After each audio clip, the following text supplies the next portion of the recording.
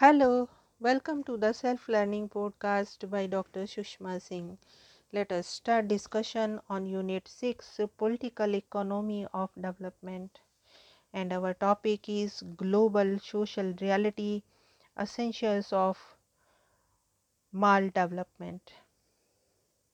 But in order to see the impact of over half a century long unidirectional known holds bared conscious pursuit of GDP growth by numerous means and strenuous national and global efforts in the context of the inherited mostly colonial stagnation and retrogression legacy.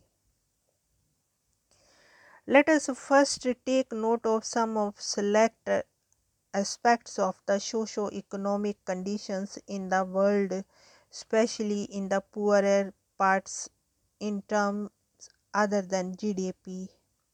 Since GDP growth was expected in terms of the hypothesis of trickle-down processes to benefit, incorporate and gradually to empower the poor in due course of time. The living conditions of people in general were expected to gradually improve.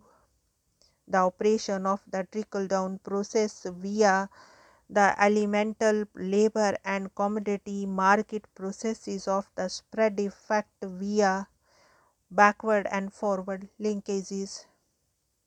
It was recognized may not go far enough to be able to deal with the enormity of the poor and deplorable living conditions across countries and continents. The trickle-down view is based on the supposition that as a result of growth and its diffusion, both poverty and inequality are reduced by gradually incorporating the masses from the rural and the unorganized sectors. But as a perceptive economist has shown, growth can reduce poverty and inequality. Growth can reduce poverty and increase inequality. Growth can increase both inequality and poverty. In all depends on the composition of output factor proportions in production, relative prices, location of production, state policies, etc. The same would apply to employment generation as well. Hence, it was stipulated basically as an afterthought, including by some vocal proponents of growth and market-based approach, that there would remain many people who cannot be benefited and unable to attain the levels of living made possible by scientific and technological revolution of our age. Maybe it was argued owing inter alia to their productivity to multiply fast and in large numbers added and abated by their non-material, non-forward-looking hidebounds and otherworldly attitudes and values.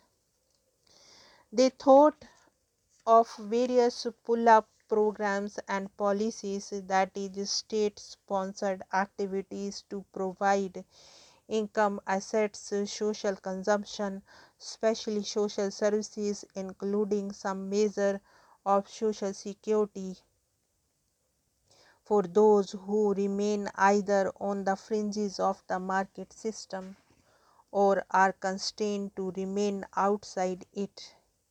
In fact, the history of the last half of the 20th century provides evidence of many large-scale attempts of state-directed poverty alleviation programs, particularly after discovering that the golden era of growth during the 1950s and 1960s saw an embarrassingly massive number of living in subhuman conditions of absolute poverty. This is the genesis of well-known McNamara Maqbul-ul-Haq thesis, which found many other enthusiastic endurers and adapters following the processes of fostering and accelerating growth by numerous strategies, policy interventions, direct involvement, etc. The trickle down if and the pull up processes did produce in absolute terms and even in comparison to the colonial period outcomes fairly impressive results.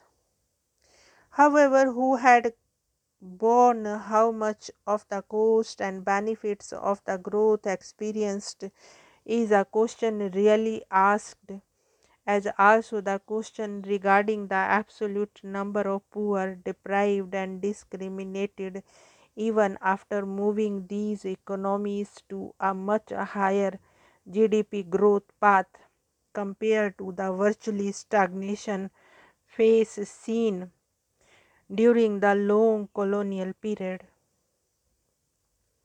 However, the facts of changes which occurred globally during the last half of the century clearly bring out the widening income gaps along with worsening social, physical, moral, and cultural conditions of existence for an increasing number. No one can seriously claim meaningful gains in terms of removing poverty, unemployment, inequality, ecological imbalances, and disempowerment of masses, except for the Gurg who over the East Asian experience. Many studies by perceptive social scientists, as also a number of official documents, especially those coming from Planning Commission, recognize that the preceding analysis is fully correct for India as well. The 10th five-year plan clearly states there are several aspects of development where progress has been clearly disappointing. Growth in the 1990s has generated less employment than was expected. The infant mortality rate has stagnated at around 70 per thousand for several years. As many as 60% of the rural households and about 20% of the urban households do not have a power connection. Only 60% of the urban households have access to drinking water in their homes, and far fewer than the latrines inside their houses. The situation in this regard is much worse in the rural areas. Land and forest degradation and out explosion of groundwater is seriously threatening sustainability of rural households and food production. Pollution in the cities is on the increase. One can quote from many authentic sources like the World Development Report and the National Sample Surveys to bring out many aspects of the deteriorating social conditions of the existence for the majority of Indians. Even the conservatively arrived at the figure of over 260 million persons living below the officially defined poverty line in terms of the inability to obtain the minimum essential calories every day is only 100 million less than the country's population in 1951, when the per capita availability of food was higher than in the case presently. Over 45 million is the number of registered persons looking out for employment opportunities, while the official figure of unemployment rate is closely 8% of the workforce. Similar conditions prevail over much of Africa, Asia, and Latin America, where the majority of the world population lives. And let it also be remembered that there is a third world in the midst of every so-called first world country. Even now, the life expectancy in the poor countries is 19 years less per person compared to the rich countries. Far more cruel is the fact that 13 times more children per thousand live births die in their infancy in the poorer countries over the level seen in the richer ones. All sources are from the World Development Reports. The poorer countries tend to spend on highly unevenly and previously distributed health services a paltry 4.5% of their rather low GDP for a many times higher population compared to almost double 9.7% of many times a higher GDP for fewer number in rich, mostly former colonial powers. Similar lower level of expenditure on education are seen in the poorer countries both in absolute and relative terms compared to the north. Largely token imaginative and non-functional education in the poor countries gets reflected in low levels of literacy and low and inappropriate skills along with rusting and disappearance of traditional skills. How flimsy are the literacy level attained by means of special drives is illustrated by the fact that many of those declared as literate relapse in a short course of time to illiteracy. Even on the basis of the comparing income and other social indicators, the World Development Report 2001 maintains that even if we achieve the goal of cutting global poverty ratio to half, the number of people living in extreme poverty will fall only by a third. China and India will see the largest improvement, but in sub Saharan Africa the number will rise. Europe and Central Asia, where the number of extremely poor people rose during the transition period, should return to 1990 levels of poverty.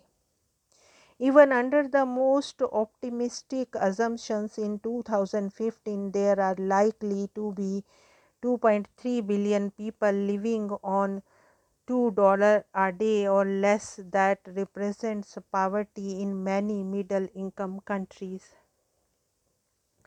Clearly, the existing reality and likely future both give rise to serious misgivings about the rationale of persisting with the prevalent path of development or more of the same.